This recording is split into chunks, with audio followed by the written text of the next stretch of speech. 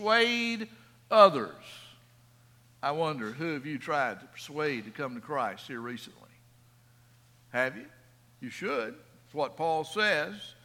He said, God knows that we are sincere, and I hope you know this too. Are we trying to pat ourselves on the back again? No, he says. We are giving you a reason to be proud of us so that you can answer those who brag about having a spectacular ministry rather than having a sincere heart before God. He says, if it seems that we are crazy, it is to bring glory to God. And if we are in our right mind, then it is for your benefit. Whatever we do, it is because the love of Christ controls us. Since we believe that Christ died for everyone, we also believe that we have all died to the old life that we used to live.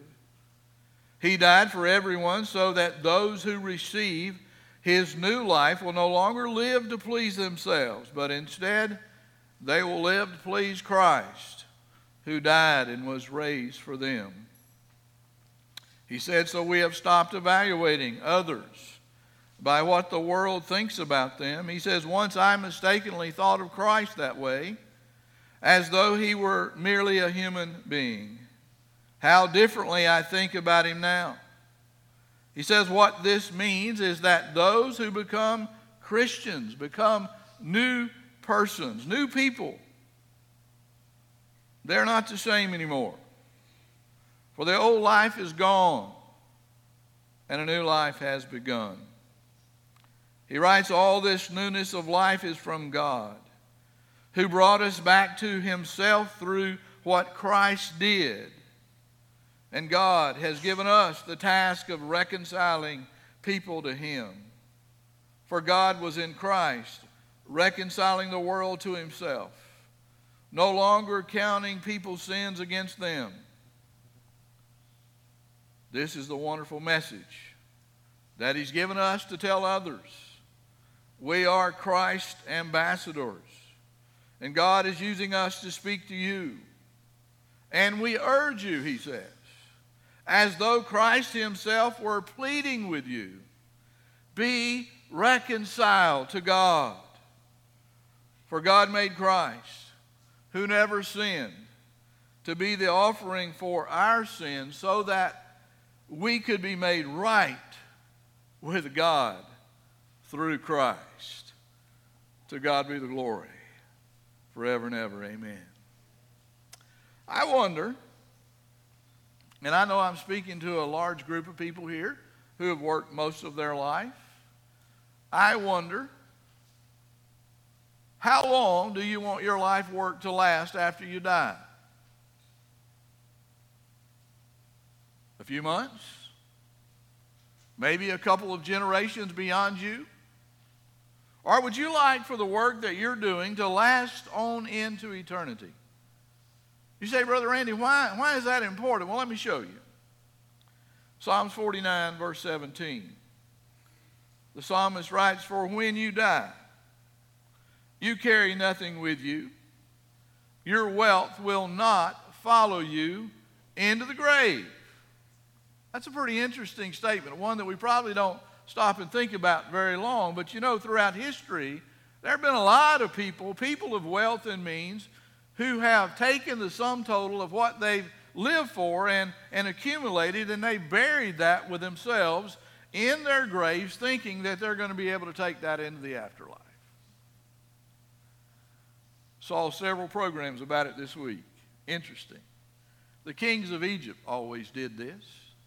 And the most famous of those was King Tut. There was a great program the other day about King Tut on TV. I didn't realize all the stuff that was in his tomb. It didn't have a big tomb either. It was a small tomb. But they say there were 5,000 objects buried in that tomb with him. It took Carter 10 years to get all that stuff out of the grave and into a museum. And what they're finding today is they look at that, all of that stuff, and as they examine it, they're finding out that at least 25%, maybe as much as 50% of what he had buried with him right there in that tomb, had belonged to other pharaohs that lived before him. In other words, he stole it from their grave and put it in his grave. That's right. Now, even the emperor of China, Qin Shi Huang, was a man who put a lot of stuff in the grave with him and around him.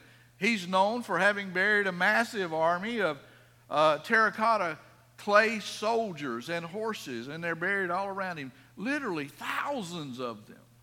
He's got a huge mound there that is his temple or his burial mound, and they're not digging that. We don't know what's in there, but I can assure you there's a lot of stuff buried with that emperor. I read about a lady years ago that was very rich, and she wanted to be buried in her Jaguar. And I thought, what a waste of a good car. Yeah, she was buried in her car. I remember my brother burying a pine cone with his dog. Nikki was a border collie, and Nikki always had a pine cone in her mouth. And so when she died, he put a pine cone in her grave with her. People are doing that kind of stuff all the time.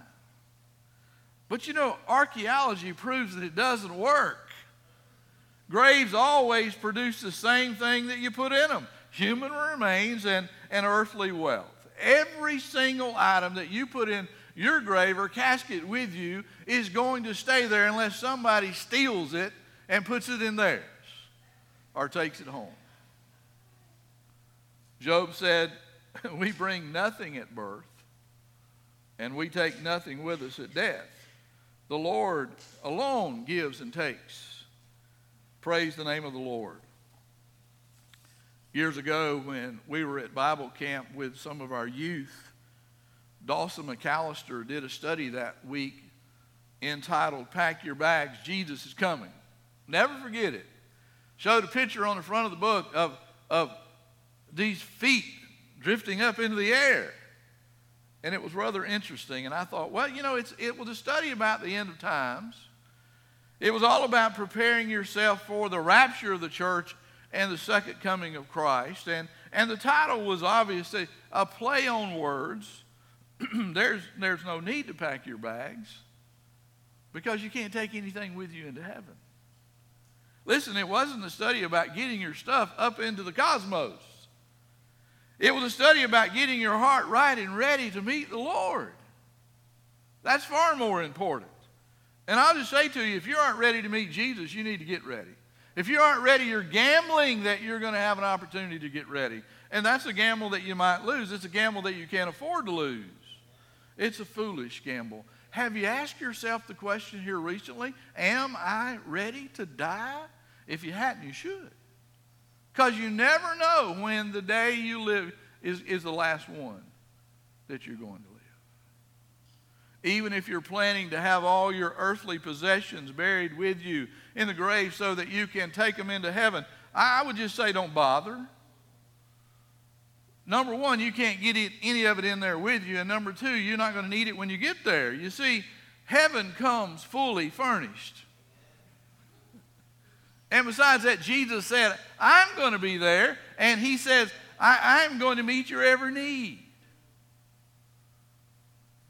If by choice, and notice I didn't say chance, if by choice you miss heaven along with all the stuff that you've accumulated, and if you can somehow get it into hell with you, it's going to be consumed instantly with an unquenchable fire, because nothing survives that you possess here for very long there. You don't get it in there, but if you could, the only thing that does survive is going to be your soul. Your soul will never be consumed. It'll never escape the flames of hell. And you will never be burned up in hell. It's going to be the eternal home of a lot of people. And you can trust me in this. There's no luxuries. Hell's not a 5-star hotel. No luxuries in hell. Absolutely none.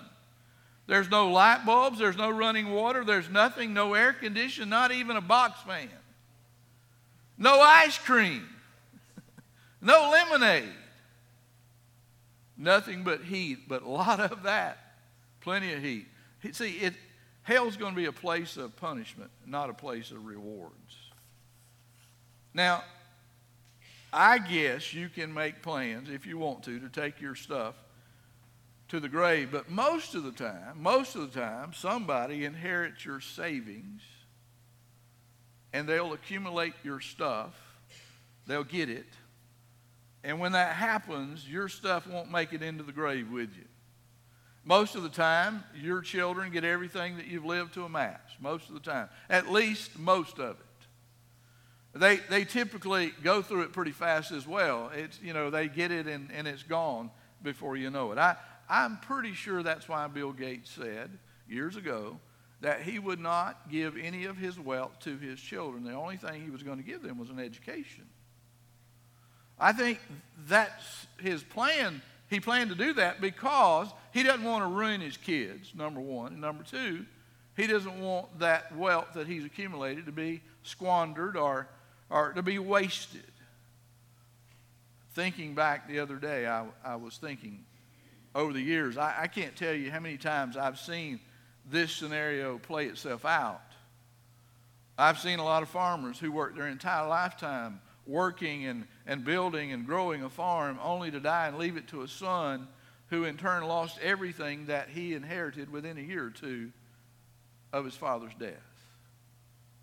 I've seen them lose everything, just waste it all, and wind up flat broke, lose the money, the land, the equipment, everything, and not have 5 cents in their pocket.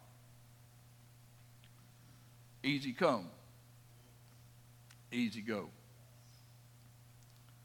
Solomon writes, some people don't have friends or family. There are people living right now who don't have anybody. But they're never satisfied with what they own, and they never stop working to get more. They should ask themselves, he says, why am I always working to have more? Who will get what I leave behind? What a senseless and miserable life. So often we spend our entire lifetime dreaming and planning and accumulating stuff that we hardly ever use, and then when we die, somebody inherits our stuff, or else somebody buys it for pennies on the dollar. Talking to somebody about that just a moment ago. I read an article not long ago in the new kayak fishing magazine that I got, and in that article there was a story about a man who saw an online post that simply said, selling all my fishing gear cheap. I thought, man, I wish I had that guy's number, It was all for sale because the owner of all that stuff had recently suffered a workplace injury that left him unable to paddle his kayak and unable to cast his reel. And in that post, the only drawback to this guy selling his stuff was that whoever bought it had to buy it all. Had to get everything. And that was quite a lot. It was a kayak, 3 fly rods, 5 reels, 2 life vests, a float tube, waders, and boots. 10 boxes loaded with flies, an estimate of about 1,000 flies. 2 fly tying vise, 5 storage cabinets full of hooks and fur and feathers. Tippets and leaders. Now, if you're a common fly fisherman, you just know the word leader. If you're one of those highfalutin fly fishermen, you understand tippets. I don't own any tippets.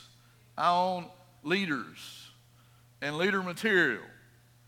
But this guy had tippets and leaders. He had a few spinning spools. He had books. He had a cardboard box full of all kind of floatants, things you put on your line. He had lines that were unlabeled. He had all kind of tools. The entirety of a dedicated angler's 20-year fly fishing addiction. A lot of stuff. Jeff Jackson, the man that eventually bought all of that stuff, said, sure, I felt guilty about one angler's tragedy becoming my boom.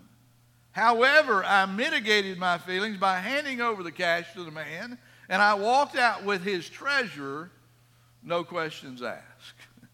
He took it and ran. I think I understand. He said, when I got home, I spent several days just sorting through all the stuff that I had bought. He called it his haul. And he said, what I discovered was that there were two piles of stuff when I began to sort it, two piles of equipment. There was the very worn stuff, and there was the hardly ever used gear. He said one pile was stuff that this man fished with all the time. It was all heavily used and very well worn. It was obvious that the man fished with this pile of gear to catch the bulk of his fish. And what he said was even more interesting is that of the two piles, this pile of well-worn stuff was the smallest pile. You want to know why? I figured it out real quick. It's because if you fish and you're serious, you learn what fish bite, and then that's what you fish with. And that's what this man had done.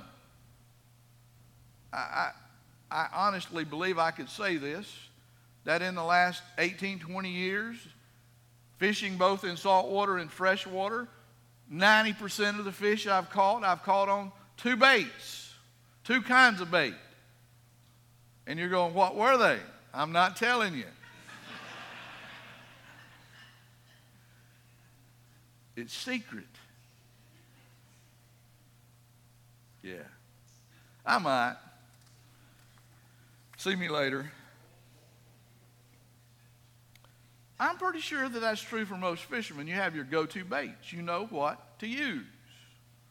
And yet fishermen are always looking for that super bait, that better bait that will catch more fish and bigger fish. But most fishermen, if they're honest, own a lot of baits that they've never caught a fish on and that maybe never even fished with. It's been said that lures catch fishermen before they ever catch fish. Some lures catch fishermen that never catch fish. So there was that pile of well-worn stuff, and then there was this larger pile that he concluded was this man's dream pile of gear. New stuff, hardly used stuff, high-end, high-dollar rods and reels, and a lot of beautifully tied flies that were made to catch just one particular kind of fish. It was all gear that the man had been collecting for years for that dream fishing trip of a lifetime. A trip that sadly never happened and never would after the man's injury. Now, every serious angler that I know of has a pile of gear they've been collecting for that one trip of a lifetime. I've got my gear that's for that trip. I understand that. I've been collecting. You know, all serious anglers have that. And you dream. You think about it from time to time. You dream of being able to go to that place, catch that particular kind of fish with all that stuff that you've accumulated. Jeff Jackson writes in that article, he says fishing is about aspiration, optimism, and hope. He said each cast is an exercise in ambition. He said my head is constantly in the clouds, tying flies, preparing my gear, paddling endless miles, making hundreds and hundreds of casts, dreaming of the next bite. And he said, when I look at my gear closet, I have a closet. My wife wishes she could reclaim that closet, but she's not getting it. But he said, when I look at my closet, I see those hopes and dreams piled in the corner, stacked on the shelves, hanging from the rafters. And he said, even if those dreams never come true, I am glad I have them. It dawned on me this week, who's going to get my stuff? Probably going to get sold for pennies on a dollar. Somebody's going to get it. Well, several years ago, John Maxwell built a devotional study around Psalms 49, verse 17, and it was a devotion on leadership, and it was entitled, Leaving More Than an Inheritance. Interesting title. The whole premise behind the devotion is that it's far better to leave a legacy than it is to leave an inheritance, because a legacy will far outlive an inheritance. And he writes, God encourages us to fix our eyes on things that endure in light of eternity. He says both leaders and you can't become consumed with the temporary. We just can't do that. He said only a vision that outlives them or outlives you, a vision connected to eternity, will fulfill a godly leader or a godly believer. In other words, you must build a legacy. You must. It is imperative. He says a huge difference exists between a legacy and an inheritance. Anyone can leave an inheritance. An inheritance is something that you leave to your family or your loved ones. And the only problem with is that it's a bunch of stuff that eventually fades. A legacy, on the other hand, is something that you leave in your family and in your loved ones, and it lasts. And then he has a comparison. He says an inheritance is something that you give to others, whereas a legacy is something that you place in others.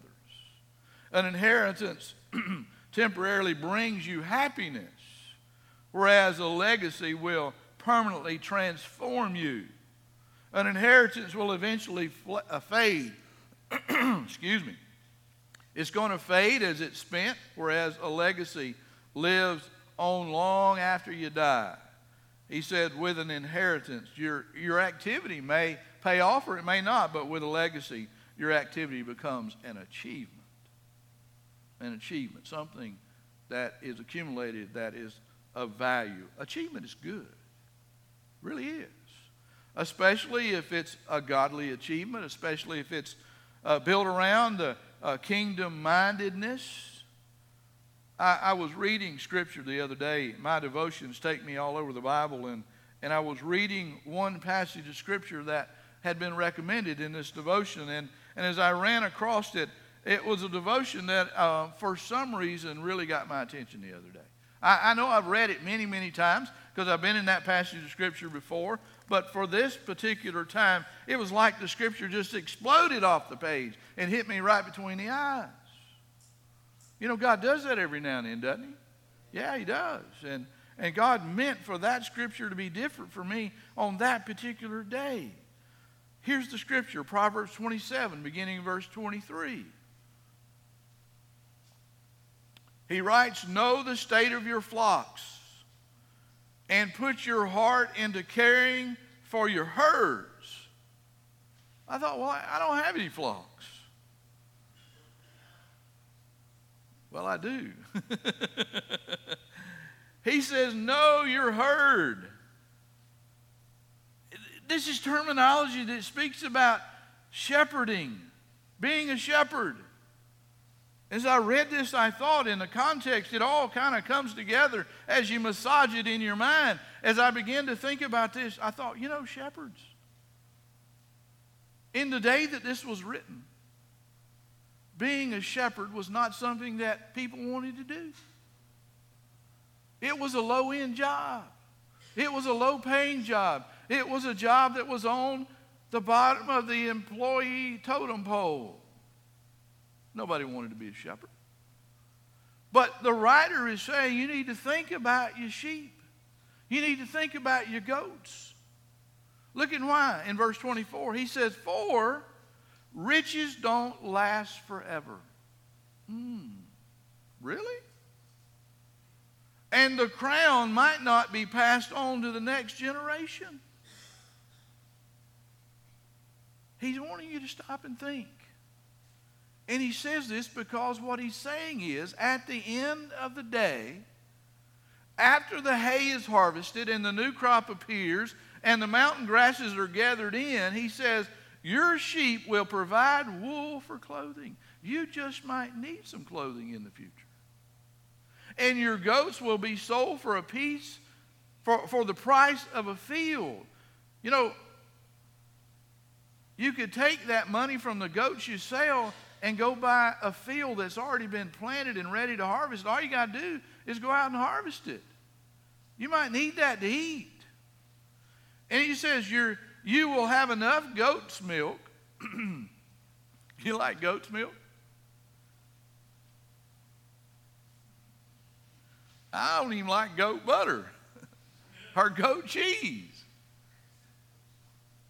But if you have a taste for it, it's pretty good, I guess. If you're hungry, you'll eat anything. He said, and you'll have enough goat's milk for you and your family and your servants. Now think about this. Keep in mind that the man who wrote these words was a king who probably never saw his goats or his sheep. His name was Solomon. And he ruled all of Israel.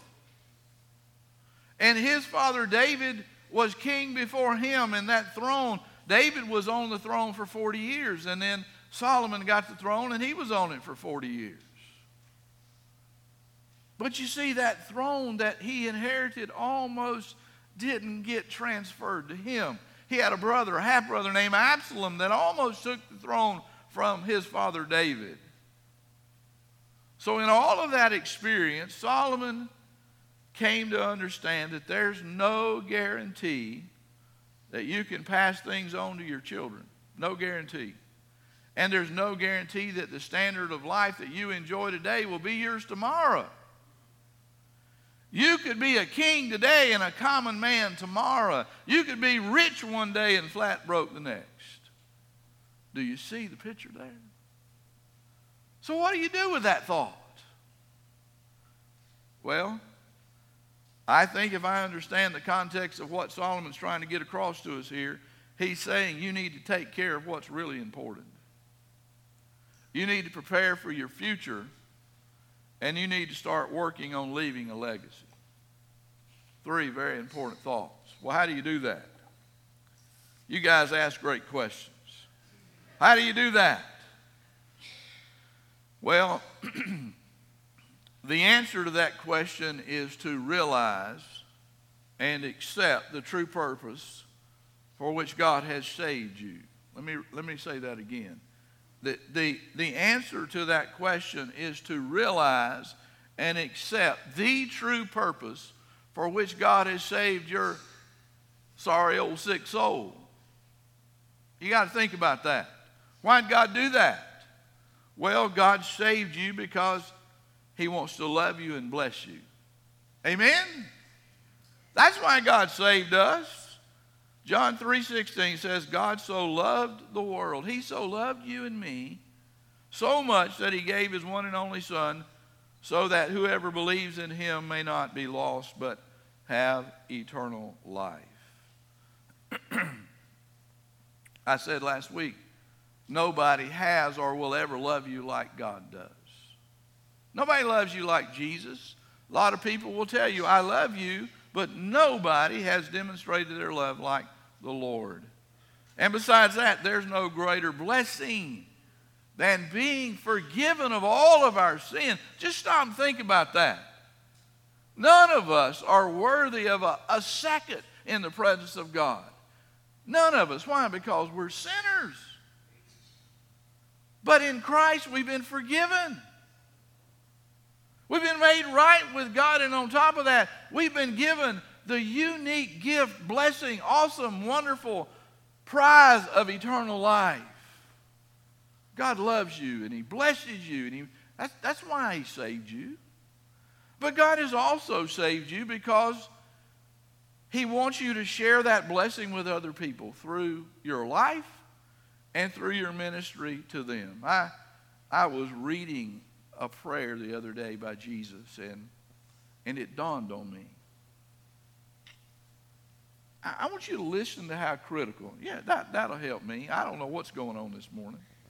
Maybe it's not enough fishing. You reckon?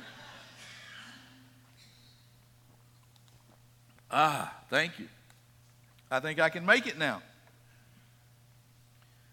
Look at this verse, because it's John 17, verse 20. And I want to tell you right up front that it is a prayer by the Lord that focuses on the spiritual legacy of the church. He's not only thinking of the moment when He's praying the prayer, but He's thinking about us today. And that's a critical piece. Jesus said, I'm not praying just for these followers. He's saying, Father, you see this group of disciples that I have here in the room with me? I'm praying for them, but not just for them. He goes on to say, I am also praying for everyone else who will ever have faith. He said, I'm praying for these guys today, but I'm praying for you guys today, the ones that are here. But then he puts a footnote on the end of that verse that is absolutely critical. He said, I am also praying for everyone else who will have faith because of what my followers will say about me. He's saying, God, I'm praying for these guys that are in this room today because of what they're going to say about me, which will lead to others putting faith in me in the future. Wow. That leads to a really big question. What is the only thing that you can take with you into heaven? You ever thought about that? It's not the stuff that you have stuffed in that closet, or parked in the garage, or out back under a canopy in your yard. Not any of that. The only treasures that will make it into heaven with you are the precious souls that you work hard to persuade and lead to put their trust in Jesus Christ. That's it. That's it. Everything else gets left behind. Paul says it this way. He said, we understand our fearful responsibility to the Lord, and because of that, we work so hard to persuade others. God brought us back to himself through what Christ did, and God has given us the task of reconciling people to himself. If you look at all of the verses that I read at the beginning of this sermon, there are two golden nuggets, two golden verses of Scripture found in that passage, and they are verse 17 and verse 18. Listen to what Paul writes. He says, therefore, if any man is in Christ, he is a new creation. Old things have passed away. Behold, all things have become new. Now all things are of God, who has reconciled us to himself through Jesus Christ and given us the ministry of reconciliation. You know, if you are in Christ, if you either are or you're not. You're either in or you're out. There's no straddling the fence when it comes to a relationship with God. You're either saved or you're not saved. You can't be half saved. You can't be almost saved. Being close only counts in horseshoes and hand grenades. That's not original with me. Y'all have heard that before. Again, he says, if you are in Christ, you are a new creation. Well, what in the world does that mean? Well, it simply means that your heart has been converted. Converted. Therefore, if anyone is in Christ, he is a new creation. You are a new creation in the sense that you have been converted from what you once were to what you now are. I went back and looked up the word converted in the Hebrew. It's the word shub. Shub. Interesting. It means to withdraw, to retreat, to draw back, to return back, to literally fetch home again, or to change sides. In the truest sense, spiritually, when you are converted to faith in Christ, you're making a decision to abandon Satan and to return home to the God who is your creator. Now I want you to note the role that an already converted person can play in the next person coming to faith in Christ. This is very important, folks. I want you to note the role that you can play. Look at what David said in Psalms 51. David was obviously talking to the Lord about the Lord forgiving him and bringing him back into fellowship with himself. He says to God, create in me a pure heart, O God, and make my spirit right again. It's not right, but it can be. I want you to help me, Lord. He said, do not send me away from you or take your Holy Spirit away from me. We're in the Old Testament time when God could remove his Spirit. In verse 12, he said, give me back the joy of your salvation. Keep me strong, he said, by giving me a willing spirit. God, I'm a rebel. I need you to help me with a willing spirit here. Because he said then in verse 13, look at this, this is a key verse.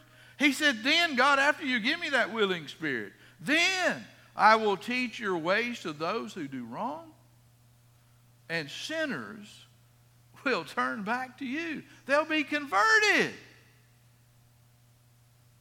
Folks, it's imperative that you teach lost sinners what you know about God so that they can withdraw from Satan and return home to God. God's plan is to use the converted to convert others. And he gives you a heart that's converted to be able to do that. Likewise, it also means that your mind is being changed. He said, therefore, if any man is in Christ, he is a new creation. Old things have passed away, and behold, all things are become new. That is a process. It starts in the mind. Paul says in Romans 12:2, don't copy the behaviors and the customs of this world, but let God transform you into a new person by changing the way you think. There are two very important aspects of this statement. One involves your justification and the other involves your sanctification. Two big churchy words, but I'm going to throw them on you today. You'll figure them out. We're going to help you. Two good words that you need to understand. You see, the very moment that you put your faith and trust in Christ, you are justified. Justified. At that moment, God accepts you based on the righteousness of his Son, and you take on the righteousness of God so that he no longer rejects you but accepts you. And in that moment, he begins to treat you, this is beautiful, just as if you had never, ever, ever sinned. He's not going to treat you like a sinner after you put faith in Christ. He's going to treat you as if you'd never done anything wrong. So positionally, you're justified. You're made right with God. And it's a beautiful thing. In that same moment, God begins the process of sanctifying you by shaping you into the image of his Son, Jesus Christ. He begins that transforming process that's going to continue throughout your life. Some of you are going, man, I don't like this thing that I'm going through right now. Well, it might be that God's putting you through that to shape you, to change you. And here's the really good news. God always finishes what he starts. Paul writes, and I'm sure that God who began a good work in you will continue his work until it is finally finished on the day when Christ Jesus comes back again. Praise God. Praise God. This passage means our heart is converted. It also means our mind is being changed. But third, it means that your soul is being reconciled. Reconciled. Now all things are of God who has reconciled us to himself through Jesus Christ. Now this word reconciled is the equivalent, or it is synonymous with the Hebrew word converted. You and I need to understand if we're going to one day live with God, something has to change. We have to change. We all have to change. We all have to be reconciled. And our problem is that in our flesh today, we don't have the strength or the power to do what needs to be done to make the changes in us that need to be made. If we're going to be changed, if we're going to be reconciled, God has to be the one that does it. And I want you to notice how he does it. You can only be reconciled back to God through his Son, Jesus Christ. 2 Corinthians 5:21 says, for God made Christ, who never sinned, to be the offering for our sins so that we could be made right with God through Christ. The matter of reconciling your lost soul is the work of God. It was his idea from the beginning. It is his good plan. He knows how to do it. And he does it when we allow him. Your heart is converted. Your mind is being changed. Your soul has been reconciled. And last of all, in this verse, Paul mentions the fact that your ministry is clearly defined. Now, the age-old question is, why do I exist? That's a philosophical question that's been being asked for thousands and thousands of years. Christians have been asking the question, why am I here? In other words, why did God leave me here after He saved me? Do you realize if God had the power to save you, He had the power to beam you up the minute He saved you? But why didn't He do that? History only records that there were two people that were caught up that never died. Enoch and Elijah. All the rest of us are going to die. All of us are going to live our life throughout this life on earth, and there's a reason for that. Why? Well, he says it's because He gave us the ministry of reconciliation. We often overlook this. We often ignore this. But we shouldn't, because 5 times, 4 times in the Gospels and 1 in the book of Acts, 5 times the New Testament makes clear what our number one task is. Acts 1:8, Jesus said, "But when the Holy Spirit has come upon you, you will receive power and will tell people about me everywhere in Jerusalem, throughout Judea, in Samaria, and even to the ends of the earth." Well, how does that apply to us? Well, we should be telling everybody right here in Isle of Wight County about the Lord. Also in our state, and even across our nation, and even to the ends of the world. That is what our task is. He even tells us how to do that. He says you need to go, you need to baptize, and you need to teach. Jesus clearly makes that clear to us in Matthew 28, verse 18. He says, "I have been given complete authority in heaven and on earth. Therefore," he says, "go and make disciples of all nations, baptizing them in the name of the Father and of the Son and of the Holy Spirit. Teach these new disciples to obey all the commands that I have given you. And be sure of this." I like this part. "I am with you always, even to the end of the age." Now, I want you to notice the first of these commands has to do with going. Going. Interesting. If you take this literal and you understand the context of what Jesus is saying, He's saying you need to go because the lost world is not expected to come to you. Think about that. Years ago when we did our traffic survey, they said to us there were 9,000 people a day that drove in front of this building. There goes one right there. Yeah. I don't know if you've driven around town lately, but I think that number's gone from 9 to about 15,000. And it's getting more and more. Folks, they're not turning in by the masses because God never expected them to. God expects us to go where they are, to do whatever we need to do to reach them. They're not coming here. That old mantra that if you build it, they will come, that only happens in the movies. If these seats are ever going to be full, it's going to be because we go get them and bring them here. It's the truth.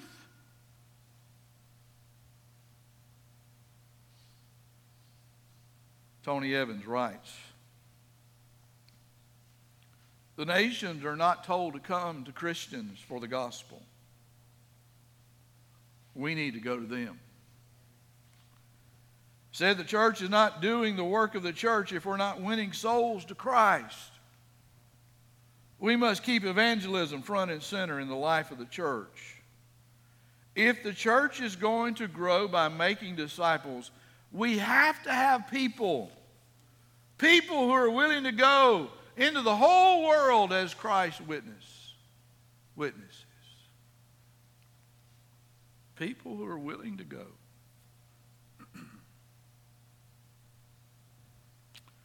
That is one of the primary reasons that Jesus sent the Holy Spirit to come live in us,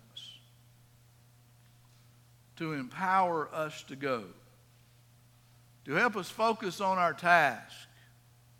He said, you're going to receive power when the Holy Spirit has come upon you, and you shall be my witnesses. My witnesses, even to the remotest part of the earth. If we'll ever take that serious, and I say that, if we will ever be serious about that, my friends, we're going to leave far more than an inheritance. You know, I think about this often, though I'm not ready for it to happen. Someday I will hand the keys off to somebody else. The baton will one day be passed. I'm not ready for that to happen. But one day it's going to happen. I want to leave more than just a building. I want to leave a legacy. A spiritual legacy. Of Harvest being known as a church who is a Great Commission church. Who wins souls to Christ. And not only wins them, but disciples them. So they in turn go out and win more to Christ. Why? Because the only treasure that you'll ever take into heaven is the precious soul that you work hard to persuade and lead to put their faith and trust in Jesus Christ. My question to you today is, will you work at leaving a legacy instead of just an inheritance? You know, Brother Bill announced last week that we're about to start faith again. We had more people involved in faith last semester than we've had in a long time. I honestly believe that we ought to have more than we had last time. Amen, Bill? Amen. Faith is a strategy where we train you of how to share your faith in Jesus Christ with someone you know, someone maybe you don't know very well. We teach you how to be able to talk to people about Jesus. That's a good thing. Because you never know when you've got a friend or a loved one or your boss, somebody you meet in an elevator, somebody you sit down across from in a restaurant, or somebody you meet in a hospital. You never know when you're going to encounter somebody that needs to know Jesus. And you need to know what to be able to say to them. Listen, friends, our leadership of our church needs to know how to do that. Our Sunday school teachers need to know how to do that. You need to know how to do that. If every Christian would just win one person to Christ, we'd turn this world upside down. Amen? Amen. So here's what I'm giving you an opportunity to do today. I think there's a sign-up sheet outside. We may have to put 2 or 3 more out there with it today. We got them, Bill said. If you run out of space on the front, turn it over and write your name on the back. We'd love to have you involved in faith. I just love to have you equipped to be able to share Christ whenever God gives you the opportunity. You never know. I remember years ago there was a lady that went through our strategy, our faith strategy. And she said this. She said, I just want to be able to talk to my daddy about Jesus. And I said, well, that's a very worthy goal. And she was so serious about it that at week 2, she'd already learned what you would normally accumulate in 9 weeks. Her father was in a hospital. She went and she shared Christ with her father. Week 2. And in 2 weeks, her father died. But he died saved. What would have happened had she not committed herself to learning how to share faith? You tell me. I don't know. Who do you know needs to be saved? Who do you know that you need to pray for? Will you prepare to leave a legacy? Let's pray. Father, I know this message challenges us to the very bone marrow that we have inside of us to to the very inner core, because we have fear and trembling when we think about talking to other people about Jesus. I understand that. I have those same butterflies every time. Lord, others do as well.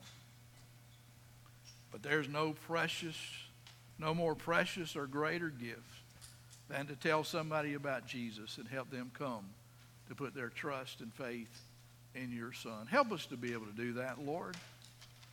Help us to pray. Help us to pray that, God, you would prepare us. And as you prepare us, you would give us opportunity. And, God, then we would see the fruit of the labor. Lord, we're here. You planted us in a very strategic place in this community. What an awesome privilege we have, but what a fearful responsibility we have as well. Lord, every person we put our eyes on, every person needs to know Jesus. Please break our hearts for that, we pray. In Jesus' name, amen. I want you to stand. And if God leads you to come and get on your knees before God and pray, if He leads you to put your name on that faith semester list outside, you come do what God puts on your heart to do. Don't be afraid. God always gives you the ability of what He calls you to do. You just need willing hearts, able bodies. You come as God leads. Is my life a living sacrifice? May all I do bring praises unto you. In light of your unending mercy,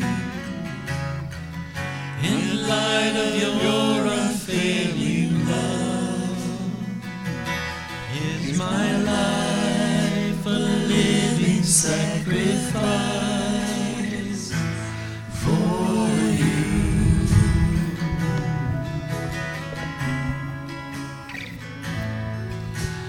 This will be my worship. This will be my worship. The way I live, the way I serve. This will be my worship. This will be my worship. The way I live for you.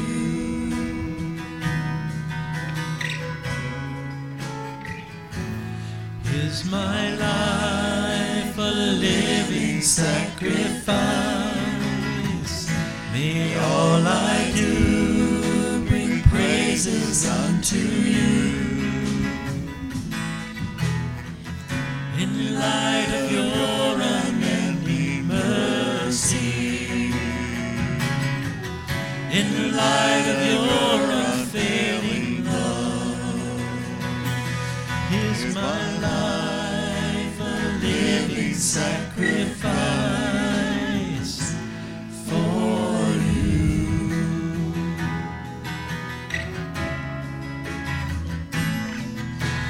This will be my worship. This will be my worship. The way I live, the way I serve. This will be my worship. This will be my worship. The way I live for you.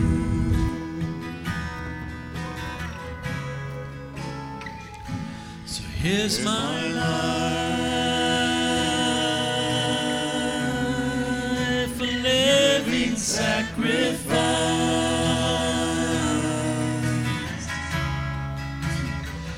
May all I do bring praises unto you.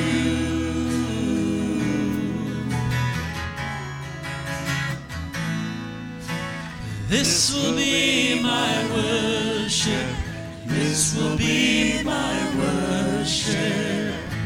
The way I live, the way I serve. This will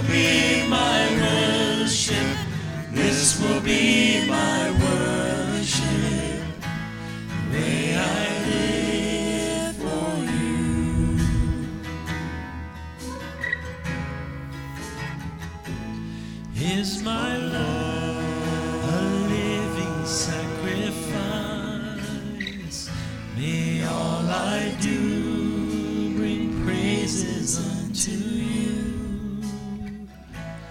Here's my life, a living sacrifice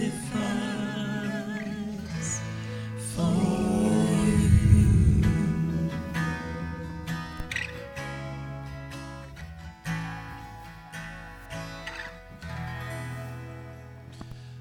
Thank you. You can be seated for just a moment.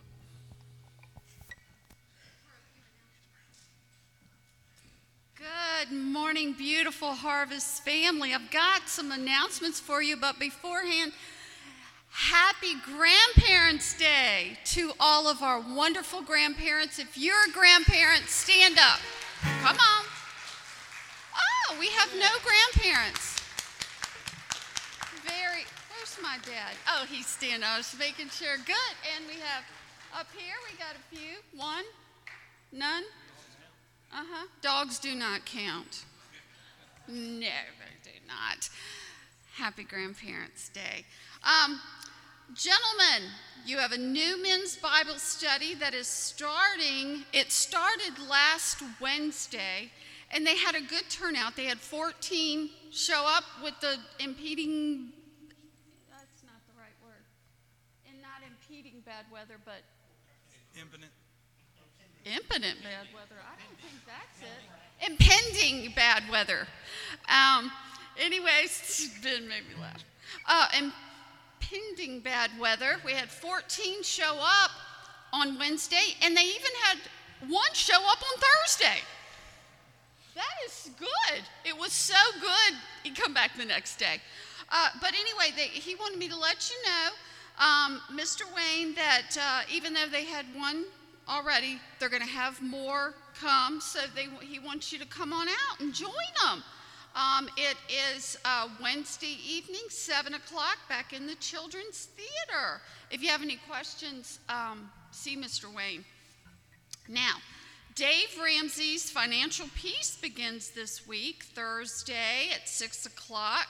They're going to meet over in the youth center, so if you've never taken Dave, it is awesome. So be sure. Sam is here. Sam, wave.